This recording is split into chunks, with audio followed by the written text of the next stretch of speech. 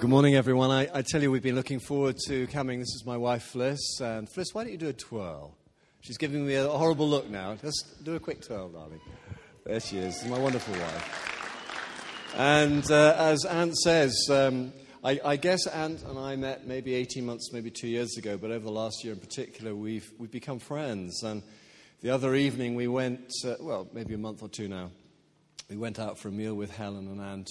And I tell you, I think they were kind of sweeping the floors and clearing up the tablecloths when we finally left, because we just found we had so much in common, so much to share, and so much to kind of laugh about and, cry about too. You know, it was just a wonderful evening, and we've so appreciated our growing friendship, not just with Ant and Helen, but with the rest of your team as well. And I can say this, and I don't say this everywhere I preach, but if I wasn't at the Vineyard, I'd be coming here. I've just grown, just to respect Ant and his leadership and his teaching. I even, on a day off, snuck in the back of church when you were at St. Columba's, and it was pretty darn good, I tell you, you know.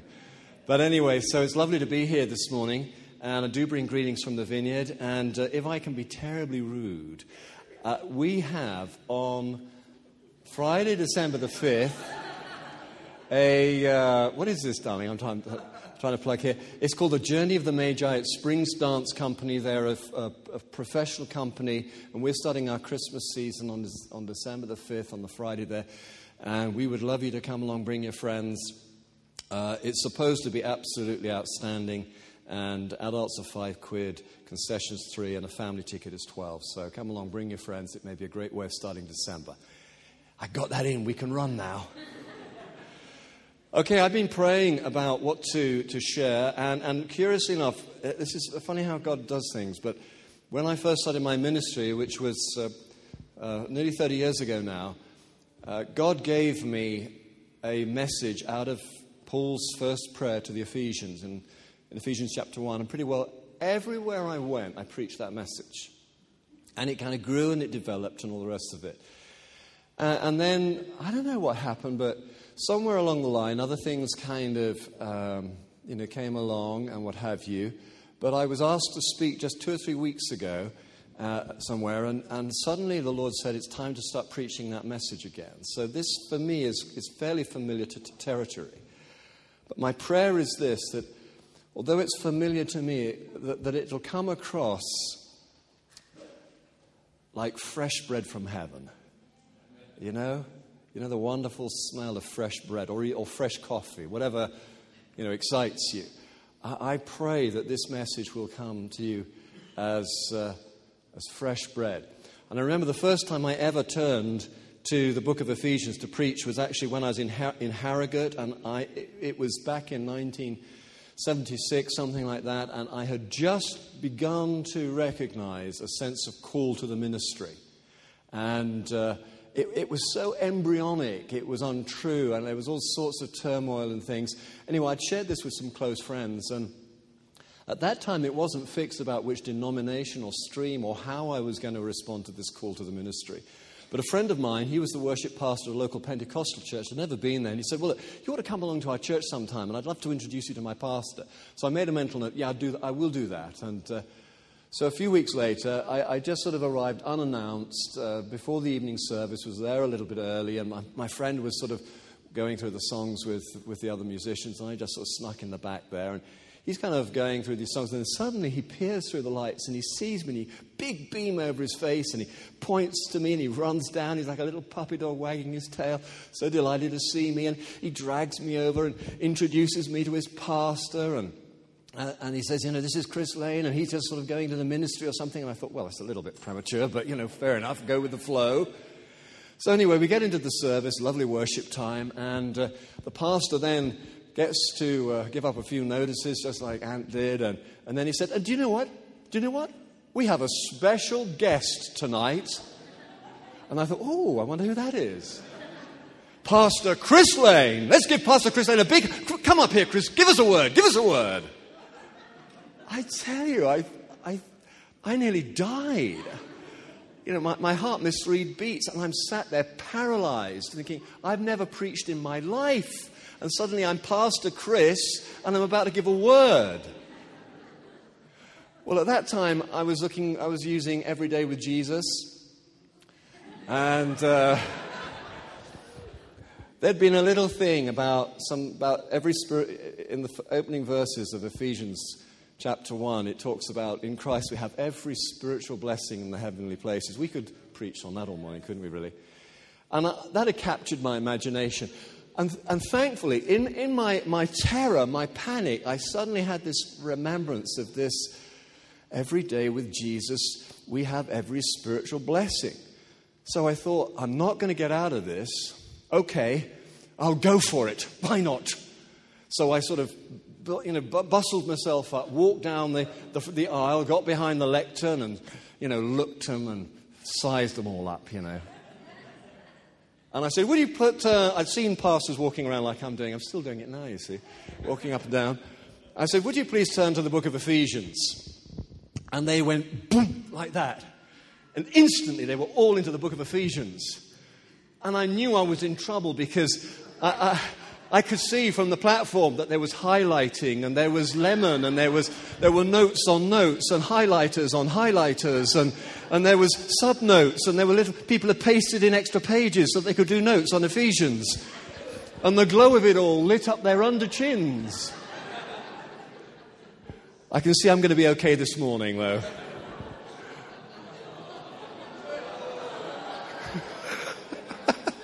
I'm a visitor, be nice to me. And could I find Ephesians? I couldn't find the book of Ephesians. I thought it had fallen out as I walked down the aisle there, I couldn't find this blessed, wonderful book called Ephesians. This is absolutely true. Somebody at one point shouted out, it's in the New Testament.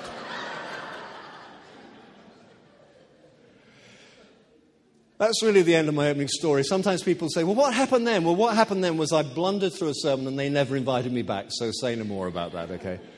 May be true this morning. So we're in the book of Ephesians. And this letter is one of the high points of, in my personal view, one of the high points of Paul's teaching. It's generally attributed to Paul. It has a lot of correlation and connection with the book of Colossians. And both these books, Ephesians and Colossians, were written by Paul, the kind of superhero church starter of his day. Paul, who wrote much of the what we call the New Testament, which is the latter part of the book. And most of his letters are kind of like traveling letters. He's going around, he's starting churches, he's visiting churches, he's overseeing churches, he's dealing with issues in the church. They're quite practical. There's always good theology in there, but they're very practical as well. But Ephesians is different because it's a bit more of a general letter. Because he's in prison in Rome, he's been arrested and he's appealed to the Roman judicial system and he's been sent to Rome to have his case judged there.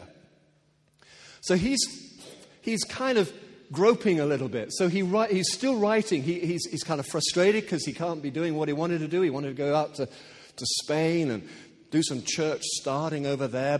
So he's in prison.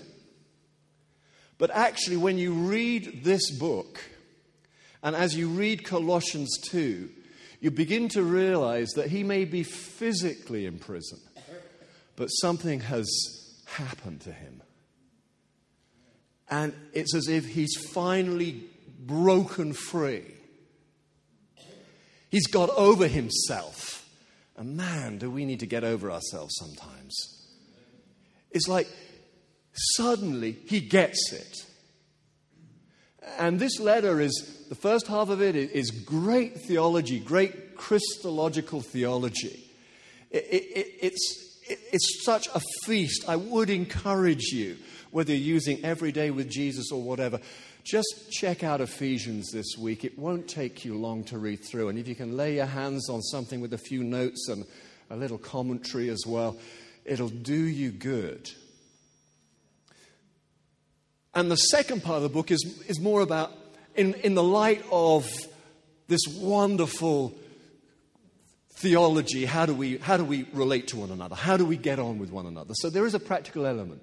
But Paul writes it and he says, send it around. Let everybody have a little look at it. But he has in this book two prayers, two apostolic. Apostle is one who sees Christ as being called by Christ, one who has encountered Christ personally. And these great apostolic prayers are well worth a second look. And we're going to look at the first one. So we're picking it up here. Excuse me. Verse 15. And I think what I'll do is I'm going to break it down a little bit, but I'm just going to read it through to the end of that chapter because there is a flow and it builds and there's a crescendo with it. And I hope that you will see in this little portion, this little outtake, that this sense of Paul breaking free, even though he is in prison. Verse 15. For this reason, ever since I heard about your faith in the Lord Jesus and your love for all the saints, I have not stopped giving thanks for you, remembering you in my prayers. I keep asking that the God of our Lord Jesus Christ, the glorious Father, may give you the spirit of wisdom and revelation so that you may know him better.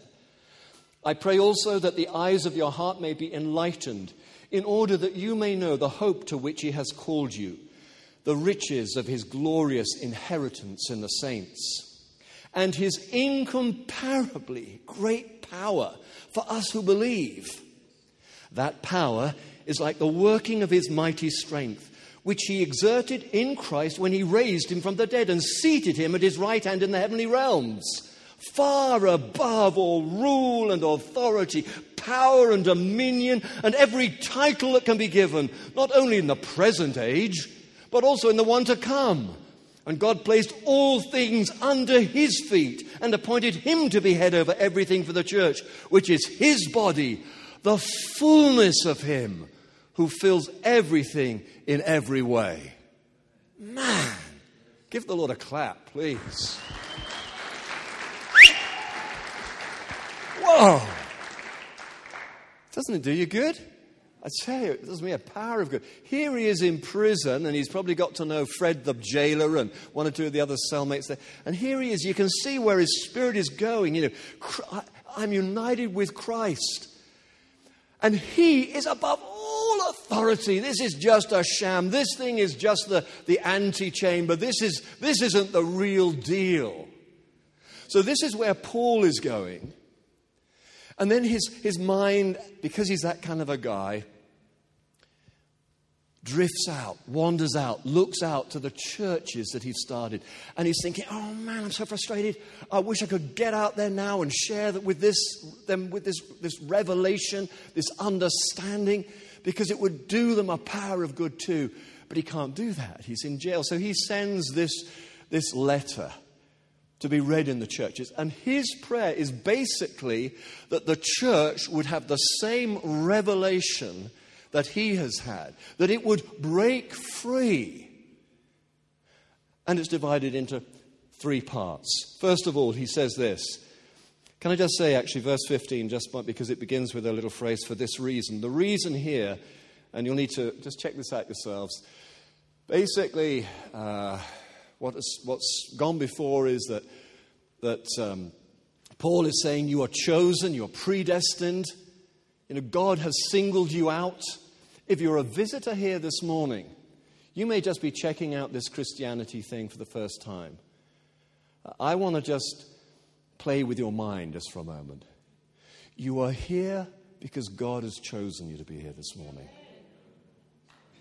This may be a strange environment. You may be not sure what you think of me or the worship or anything. There may be a number of things. Already you may have been slightly disappointed by someone's response to you as you came through the door, or you may have been delighted. I do not know. What I do know is this, that Father, your Father and mine, stretches his arms wide and says to you, welcome home. I was expecting you. Fix your thought on that. Fix your thought on that.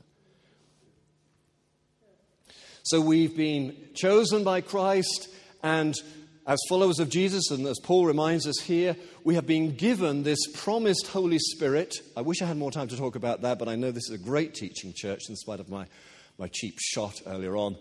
And you'll stick around and you'll hear about that. But But we're sealed. It's the deposit. It's the inheritor. It's the indicator that you have that inheritance. Now, before I finish this morning, and if I forget, I'm wearing a little diamond ring this morning. I don't normally wear this ring. It's not actually my favorite ring. Not that I'm a ring guy, but I'm just a hairy, chesty kind of dude, really. You know. But I'm wearing this ring for a purpose. If I forget and lose myself, don't let me finish this morning without telling you about this ring, okay? Okay, there's the point of that.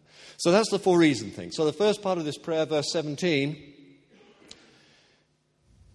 he says, I keep asking that the God of our Lord Jesus Christ, the glorious Father, may give you the spirit of wisdom and revelation so that you may know him better. You know, I hope that you are all praying, if you're praying people, that God will give you a spirit of wisdom and revelation. You know, it said in the Old Testament that there was this tribe, the men of Issachar, and the commentator writing about them said that they understood the times and knew what Israel should do. This is a season, as a nation, as a world, where we really need to get close into God's countenance, God's presence, the wisdom of God, and find out what the heck's going on. Because nobody seems to know. And this is actually a time when people are coming to the church and saying, has the church got any answers? Because quite frankly, things I've devoted myself for my life just do not seem to be working out. We need that spirit of wisdom and revelation that we might understand the times and know what we should be about. We do have a message. We do have something to say about this. We do have something that is timely and in season. But actually, Paul doesn't say that. I'm not doing the text justice. What he says there, he says, he prays that the people of God should have a spirit of wisdom and revelation that we might know him, that is Christ, better. He's saying, oh God, you know, you've shown me, here I am in jail. We don't know whether he was under house arrest at this time or actually physically in jail, but he was in jail. And in this place of restricted movement, suddenly his spirit soars. Suddenly it's as if God opens up the heavens to him. And he sees Christ for who he is. And what's more, he sees how he relates to Christ and how he is included in Christ. Sadly, there isn't going to be time for me to pitch into all of that. Read it. It's in the book. You'll see. It's amazing. And he's praying. He's saying this is his prayer, his daily prayer for himself, but it's his best prayer, and he's wanting to pray it for the church. Oh, God, please give them that self-same spirit of wisdom and revelation that they might know you better. And you know, to be honest with you, I have found myself in this place this year where I've been to a number of conferences. I've deliberately gone to other conferences in other streams, and some of them being quite uncomfortable for me, it has to be said, for various reasons. Some of them have not been familiar. Some of them have made me feel a little bit weirded out. But one thing I've seen in all of these is things that are precious, things that are new, things that are refreshing, and I've been grateful. I've been thankful for other expressions of Christ's church because they've shown me things where I've had previous blind spots. You know? I know, I would presume to say I know Christ. Thank God I know Christ. And if I ask for a show of hands, many of you would put your hand up. We presume based on his promises to say that we know Christ. And yet this year I've been on a bit of a journey because I have found myself disconcerted and made a little uncomfortable and perhaps even a little threatened, sometimes even a little defensive, because there have been aspects of Christ presented to me which have been unfamiliar. And I've thought, oh, and I suddenly realized it's the Lord. Because Paul isn't praying of the Ephesians, I pray that they would know Christ. They do know Christ, but he's praying that they would have a spirit of wisdom and revelation that they might know Christ better. Better. Things that I've been challenged about this year. God's passion for justice. Passion for justice. I was invited to a very small group up in London where a Christian author, a commentator, I would even say he had a prophetic edge to him, a guy called Jim Wallace was speaking. And it was a small breakfast group. It was a bit of an honor to be invited, and I was puzzled as to why I had been invited, and still am, quite frankly. But he started talking about the church, and he commended the church. And I kind of thought I was going to get beaten up there. You know, I'm a church leader, and the church isn't doing enough, and what's the church doing about this? And did the church know that X billions are dying here? I was kind of bracing myself a little bit for a very eloquent version of that kind of mugging, you know. But actually, you know, he completely disarmed me. Because he spoke of Christ, of the love of Christ. He spoke with tenderness of the church. He commended for the church, the way the church had actually engaged as no other organization or institution on the face of God's earth with the AIDS pandemic in South Africa, in Africa. And he was full of commendation. And I thought, I like this guy. He's a good man, this guy. And then he said, but you know, it's time for the church to move on from just dragging drowning men out of a river. It's time the church started asking, who's throwing this man in the river? Think about it. The church is great in reacting to crisis. Everywhere where there's a challenge, the church is there first. The Church of Jesus Christ, we get a bad press, but we're there first. Our workers and our missionaries and our charity organizers are there. Tear Fund, Christian Aid, you know, World Vision, you know, and many more. But Jim Wallace posed this question which both unsettled me and opened up a whole new area of the passion of Christ, the concern of Christ. As I said, we're good at dragging men and women out the river. Time we started asking who's throwing them in.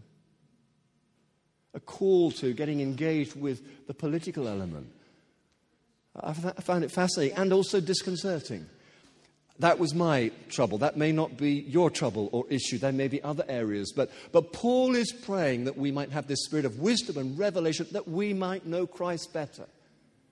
The other thing is that, I'll just say this before I move on. Other thing I've noticed is that I've picked up a great hunger, a great desperation to see God move in what was once termed, maybe we would still term it, in revival power. And a revival is an extraordinary sort of sociological event where hundreds, thousands, sometimes even millions become believers in Christ. And it's extraordinary. It's like wildfire. And you see whole communities changed and transformed. Now, I've been a Christian for a little while now, and there's been 2 or 3 seasons where that's been the language of the day. And this seems to be coming back. But one thing I have noticed is that very often when people start talking about what it's going to be like, they start defining it in ways that previous moves of God look like. Now, it's very funny. I said, you know, in the mid-70s, I kept for myself, this adventure began for us. And people then were talking about another great revival. They were talking about the revival that seemed to have taken place about 20 years previously around the ministry of Billy Graham. Billy Graham came in the 50s and he took over Haringey. And there are men and women in ministry now because they got saved at Haringey. And I think he was booked in for a week or 2 weeks, and it ended up being a whole summer of meetings. And hundreds of thousands of people tipped up at Haringey Stadium and went forward. It was an extraordinary thing. Now, in the 70s, people were saying to us, there's a revival coming. The stadiums are going to be full. God is looking for men and women with a great voice, a great preaching ministry. And I bought into all of that. But you know, when the next move of God came, it didn't look like that. And actually, all those who'd been praying and working and yearning and fasting and longing and speaking of the revival to come were a bit grossed out by the revival when it actually did come. And then those who, and I'm not going to, because I don't want to be unnecessarily contentious, because we might disagree as to which was revival and which wasn't, but there's been 2 or 3 moves of the Spirit in the 80s. And very often, those who were involved then are telling us now that when this move of God comes today, it's going to look like this. We're going to roll around and laugh and bark like dogs and all sorts of things. But it's not like that. And my prayer is this, that in knowing Christ better, I want my center of gravity to be on both feet. I don't want to be already half running ahead of God in another direction. I want to have my center of gravity on both feet as a tennis player at Wimbledon kind of rocks like this, waiting to receive a serve. Because any way that ball goes, I want to go that way. I don't want to be pitched in over this side saying, it's going to be this way, we're all going to be barking, you wait and see. And I did a bit of barking myself, haven't I? Whatever. I want to be like that taut, alert athlete, ready to receive the serve, whichever way my Jesus pitches it. Amen? I don't know what it's going to look like. I just want to be there. The next thing that he prays is this.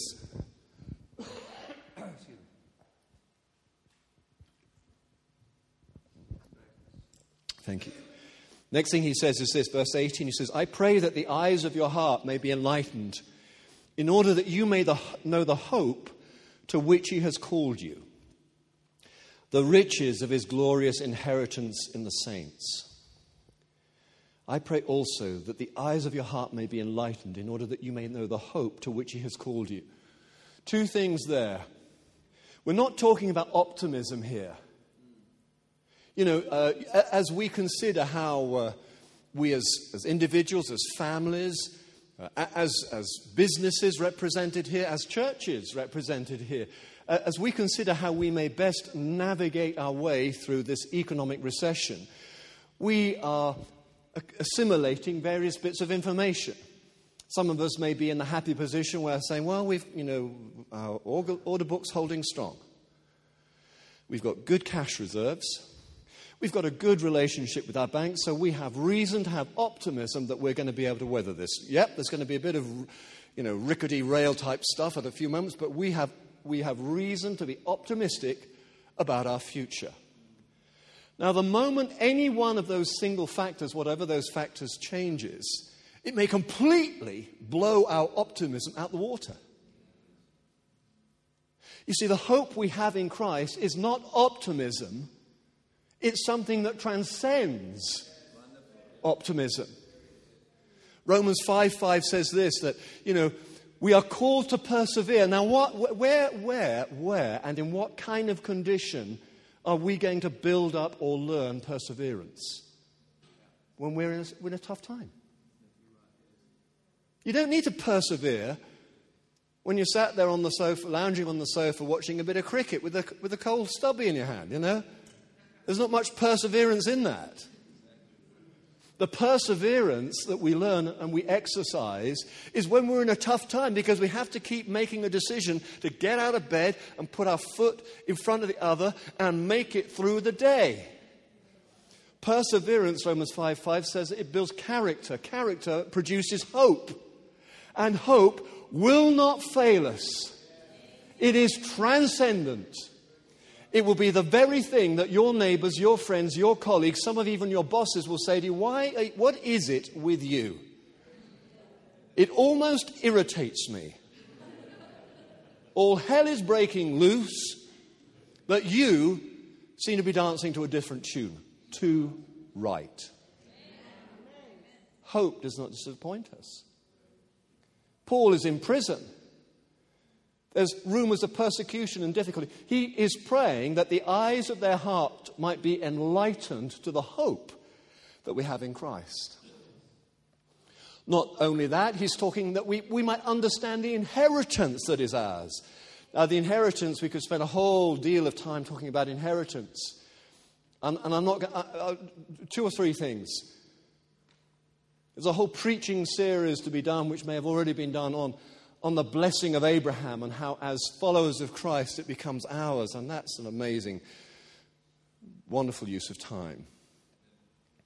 There's the inheritance that is the gospel. In fact, when Ant came, he did us great service by teaching us that, for all of this, buildings and groups and small groups and church planting and all the rest of it, the gospel should be at the very heart of what we have. It's the mystery that has been revealed from heaven for us, and we have to take it on. We've got a pretty nice building too. We can get the building right, we can get the small group right, we can get the structures right, but if the gospel isn't at the heart of it, if we've lost that bit of our inheritance, we have lost the whole gig. Far better we be meeting on a rubbish dump somewhere and preaching the gospel than having a wonderful testimony to the skill of man and no gospel. The gospel is an inheritance. The good news about Christ's love for us, his passion for us, his rising from the dead. This is all part of our inheritance. The other inheritance that we are looking forward to is being with Christ. That this isn't the only thing that's going to happen. That actually, we are going to heaven. In the 70s, we had an incredible sense of Christ coming again and us going to heaven. It was common parlance amongst Christians in the 70s saying, well, we plan to go to Cornwall on holiday in August. That's if Christ doesn't come back before now. And nobody thought it weird. It was just something about the church then. We had this incredible sense of the imminent return of Jesus Christ to wind everything up, to judge the nations of the world. We kind of lost that now. We're so busy in the now. And I don't want to knock that. That's good. Far better living in the now than living in the past. So we have an inheritance. But even in that, we need the eyes of our heart to be open. Because heaven isn't up there. As you read the scriptures, it's heaven down here. It's a new heaven and a new earth. It's actually here. There's a whole wealth of study to be done in that area. Because Christians today, we're not even talking about heaven, let alone actually trying to teach it in an intelligent way. God is into inheritance. It matters to him. I'm going to tell you my little ring story now so I don't forget. My father died when I was about 12 or 13, and my mother remarried in 6 months. It was quite an interesting time. For a 12 and 13-year-old. And my mother clearly felt awkward about it and difficult about it. But one of the things that became like a little hook that she hung her anxiety on was the question of my sister and my inheritance. Now, it was a semi-detached house in Twickenham. It wasn't like it was, 2,000 acres in Derbyshire, But my mum kept saying to me, and it really didn't mean much to me at the day because I was actually grieving my dad, and now I had this new dad and 2 new brothers, both of them who were older than me, which is a big deal, But my mother kept saying to me, don't worry, when I die, your inheritance is safe. You and your sister will get, what your father left me. And this seemed to make her feel better. It didn't mean much to me. As we grew up and grew older and started our own families, occasionally my mother would say this thing again. It was clearly an important hook on which to hang her anxiety, her guilt, her shame, or whatever it was. Now, what happened was my mother died before my stepfather. And I didn't really think about it to begin with. But then after a little while, I said to my sister Tilly, I said, have you heard anything about a will or anything? And she said, no, I was going to ask you the same question. Well, my mother had only died without making a will. So I left it a few months, and then because it has been such a big thing for my mother, I wrote to my stepfather and said, hi, Peter, how are you doing? And we sort of kept in touch. We hadn't sort of not spoken or anything. And I said, my mum was always going on about our inheritance. How's that going to work? Anyway, long story short, several months later, after increasingly acrimonious letters, it was quite clear that my sister and I were going to get, and for those of you on the iPod, I'm showing up the 0, okay? And I can remember the morning that I got the final letter from my stepfather. And I don't know, something... I won't say I snapped, it wasn't like that at all, but I felt really abandoned and angry and frustrated and ticked off, to be honest. So I went up to the room I used to use, a little prayer room, and I'm up there and I'm thinking, oh, God, it's the truth. And then I got a bit of anger on it. I said, God, it's my blooming inheritance, and that's important to you, and he's ripped me off and all this kind of stuff. You fancy sending a tidal wave into Cornwall? That's where he lived, Any spare sulphur and brimstone? No, I was just not doing too well with it. Anyway, at that point, Fliss knocked on the door and said, sweetheart, we need to go, I'm really sorry. And what she was referring to was that we had, for years, goodness knows why, we'd kept in touch with my old music master when I was at school. And curiously enough, he had been very kind to me when my father had died. And I don't know, it spawned a bit of a friendship, and he'd sort of just looked out for me. And we'd kept in touch, and mainly that meant that once a year we would go down there for lunch. And this was the day we were going to lunch. And I could really have just done with the day on my own and gone for a walk in the park and calmed down. But no, we got to drive down to Newbury and round the M25 and all the rest of it. Anyway, we get down there, and it's very pleasant. We go out to a pub, and we have a bit of lunch and what have you. And then we're driving back, and Michael, my music master, says to me, he says, Chris, there's something I wanted to talk to you about. Could I have a moment when we get back to the house, just privately with you? And I thought it was a bit odd because Fliss and myself, we're never, it was a long, anyway, we got back there and Fliss was sent off to make some coffee or something. Sorry, darling. And do the washing up while you're at it, And if you fancy putting that laundry outside, No, So he takes me to the dining room, and he's getting on, and it's one of these formal sort of grandma type dining rooms. You know the type I mean? There's a sideboard with crystal on it. There's a high polished table, and it's bitterly cold in there. And it's never used, And so we're in there, and he's shuffling from foot to foot, and I tell you what, I knew he was going to tell me something important. And I actually thought he's got cancer. I thought he's ill, and he's going to die, and he wants to tell me. Bless his heart. So I'm kind of bracing myself, getting the old pastoral anointing on, And he says to me, Chris, as you know, I've been a bachelor all my life, and I've known you, I realise, longer than any living human being now. And I wonder whether you would honour me. I'm thinking, where's this going? I wonder whether you would honour me by being willing to be my heir. 10:25 that morning, I'd lost an inheritance. 2:45, I'm getting an inheritance. And he said, if you'll agree, and in token of which, as a seal of that inheritance, I'd like to give you this diamond ring. Oh, my gosh. I said, well, I don't know. I think about it. I don't know. I don't want to sort of commit, No. I was blown away. Absolutely blown away. I was in a state of shock for the rest of the afternoon. And we drove home, and I was talking to Fliss about it. It was just incredible.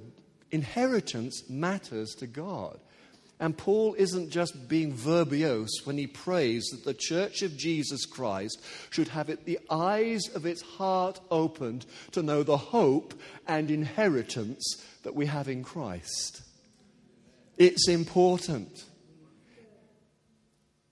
Now, there's another sermon here, but in order to gain an inheritance, someone has to die. Now, Jesus has died to enable us to receive every spiritual blessing, but one of the things, and this is another sermon, not time to go down there, something perhaps for you to explore, is that really the church needs to die in order to gain the inheritance.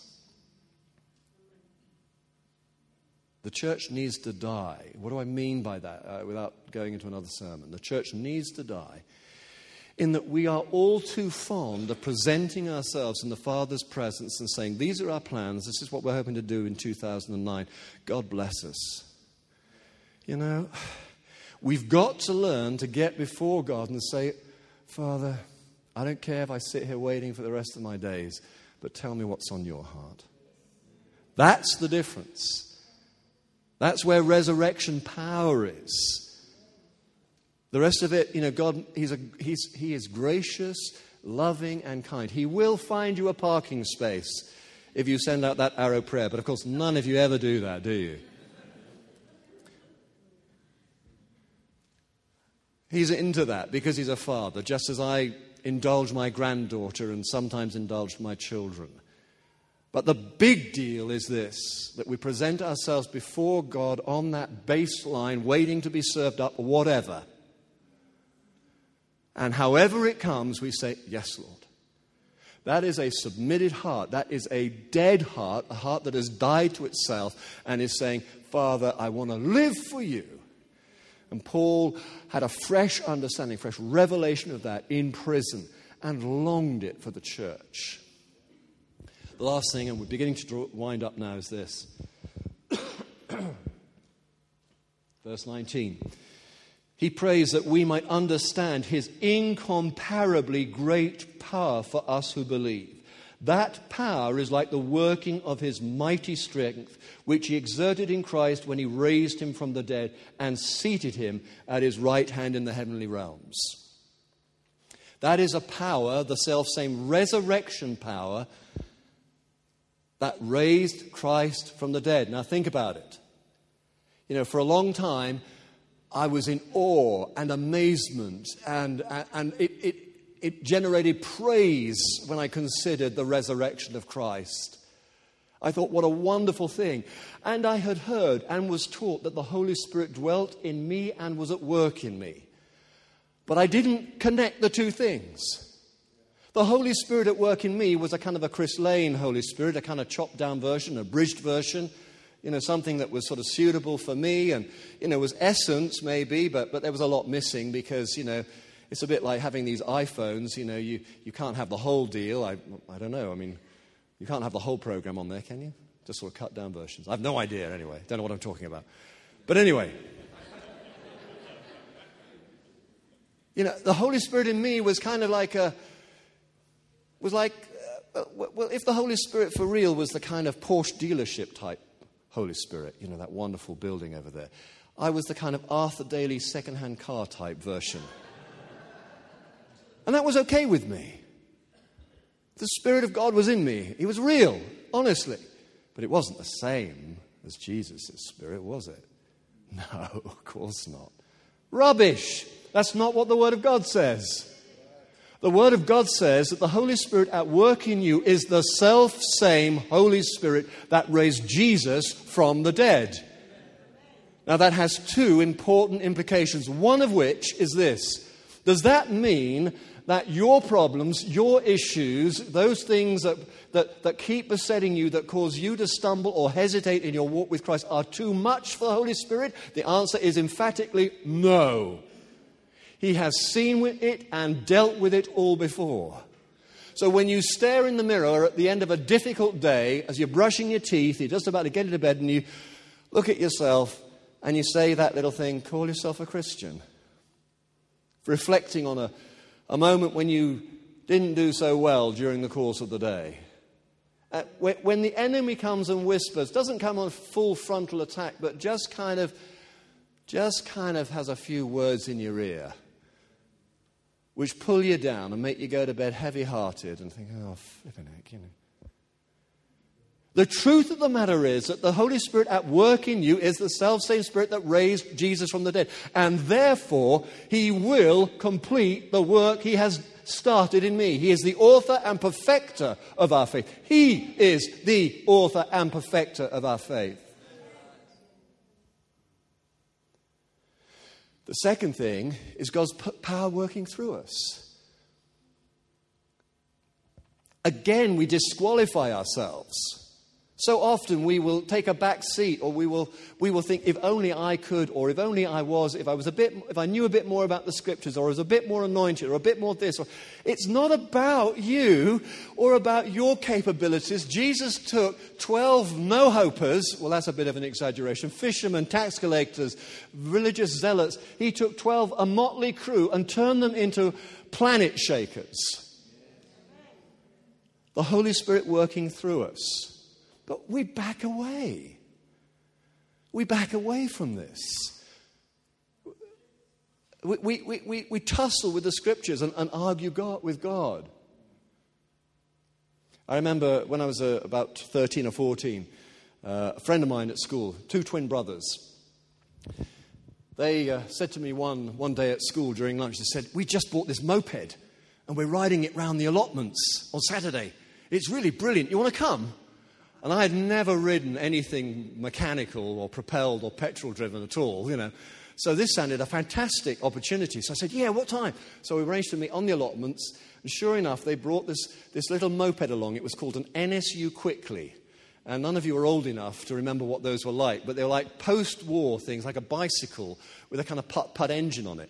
And we must have spent 30 minutes trying to get the thing started. And in the end, the only way we could get it started was to run alongside like the clappers. And then when it fired, leap onto the thing. It's very dangerous, I tell you. Anyway, my friend Tim, he actually stumped up the money. So they got this thing going finally, and off he goes. He's, careering around the allotments and bouncing off these little paths. And there's all these old gentlemen with their leeks and radishes, throwing clods. "Get off me, radishes, you horrible little boy," and all this kind of stuff. And it's very exciting, very dangerous, Anyway, he comes round, and as he comes round the corner, he's shouting, he's screaming at us, "I can't stop! I can't stop! Mickey, get ready to jump on, mate! Get ready to jump on!" So Tim dives off, and Mickey dives on, and I'm thinking, flipping heck, I'm next. And he goes round there, once again, the old codgers are throwing the compost out. "Get off me, lettuces, you horrible little thing!" Round he comes, and Mickey's saying, "Ready, Chris, ready, Chris." And anyway, I'm sort of there. And anyway, I jump on, and there I am, astride a 49cc NSU Quickly. My hair is streaming back. My cheek flesh is pressed against my jaws as I hurtle along at 12 miles an hour.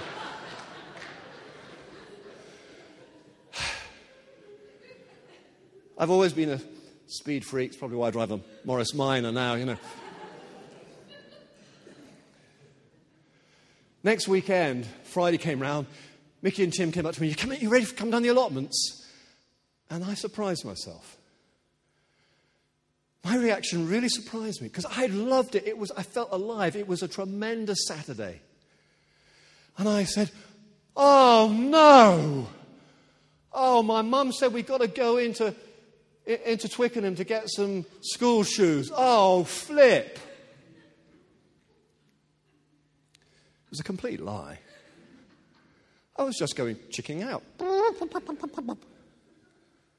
It was a complete lie. I'd loved the exhilaration of it all. We love the Holy Spirit's work amongst us, don't we, folks? Don't we, folks? I think. You see, the church is like that, like me.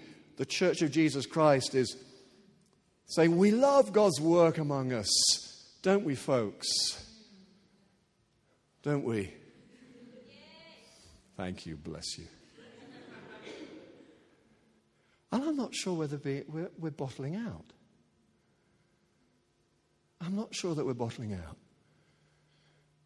Paul, imprisoned, prays fervently, has a breakthrough, his spirit soars, and he prays for the church. He prays for the church that we might know that resurrection power at work among us and through us.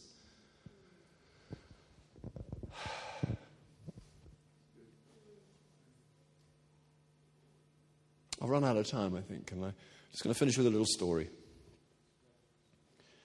I was at the Pensacola revival. For those of you who aren't aware, don't know about this, but in the mid-90s, 96, there was a revival, like I was telling about, based in a place I'd never heard of, Pensacola, Florida.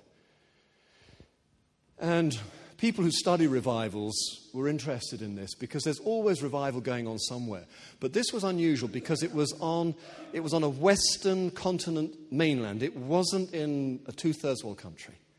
So it was notable and interesting. And I got wind of this very early on. And so I jumped on a plane, and actually my friend Dave Campbell from City Church went with me as well. And we arrived there, and I tell you, it was an extraordinary experience. Wonderful worship, made the hair on the back of your neck stand up, just so kind of electrifying. And then the preacher got up, a guy called Steve Hill, and he preached, just seemed to be forever and forever. And you could feel a kind of an energy building up. And then finally, they got this young lady, she was 14 or 15, to stand up, and she did this every night and sing a song called Come Run to the Mercy Seat. And I'm sitting there observing this, thinking, this is extraordinary. This place was packed. And the moment she started singing this song, I don't know how to even begin to describe what happened. It felt like someone went whoosh, and suddenly hundreds of people were running to the front of the church. I had never seen anything like this. I went back 2 or 3 times, and in 3 or 4 months, it had gone off the boil. But in those early days, it was extraordinary and quite unlike anything we'd seen. But in the midst of all that, I got prayer whenever I could, just ran down to the front and got prayer. It didn't matter what it was, PMT, all sorts of stuff. Just run down the front, get prayer. What's PMT stand for, by the way? But I just wanted to get prayer. I thought, I've come all this way, I might as well. But in the midst of all of that, the Lord showed me, I had a vision. And it was humorous. And I'm not sure whether I've actually seen this in a movie, but the Lord seemed to speak to me about the state of the church at that time. And at that time I was involved in national leadership. I'm not now. But it was a Western setting. And we were in the sheriff's office, and it was late at night. And there was myself, and I fancied that I was dressed in some sort of cowboy outfit. And there was the sheriff there and somebody else. And suddenly, the door opens, and in staggers the town drunk. Likeable fella, really. Not fighting mad, but he staggers in, and the sheriff didn't even... all the sheriff did was sort of look at his watch. This is all unfolding like a film for me. And he looked over and he said, "Hi, Bill," or whatever. I can't remember what the guy's name was. "Hi, Bill." And Bill, the town drunk, staggers in like this, and he's in a terrible state. And he staggers across the thing, and he sort of acknowledges, and he goes to the jail, and it's these cowboy, these sort of, just literally the jail things with the bars there. And he lets himself into one, and he goes and he lies out, and he's straight away snoring. And instantly, that's where it stopped. Instantly, I knew what the Lord was showing me. The story was this, that guy had been arrested for being drunk and disorderly so many times that he didn't even wait to be arrested anymore. He just turned up in jail and let himself in.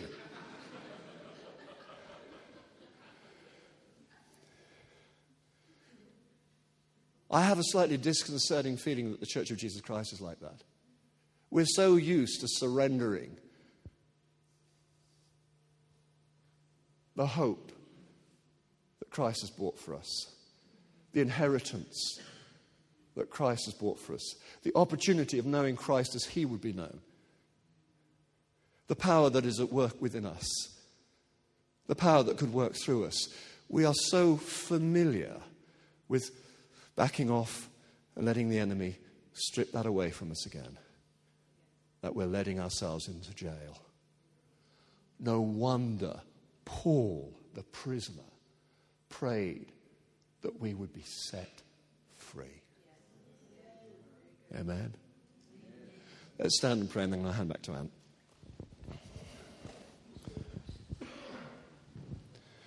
Heavenly Father, that's my prayer for myself, for the church I have the privilege of leading. And I pray for this church too, that wherever, Lord God, be it at a personal level, if we were in prison personally because of sin, unrighteousness, unbelief, there are a whole raft of issues that can trap us and hold us. But if as a church we are limiting your potential, oh God, have mercy upon us. Please forgive us. Lord, I would be one that lies down to die, waiting for you to call, Lazarus, come out. And everyone said...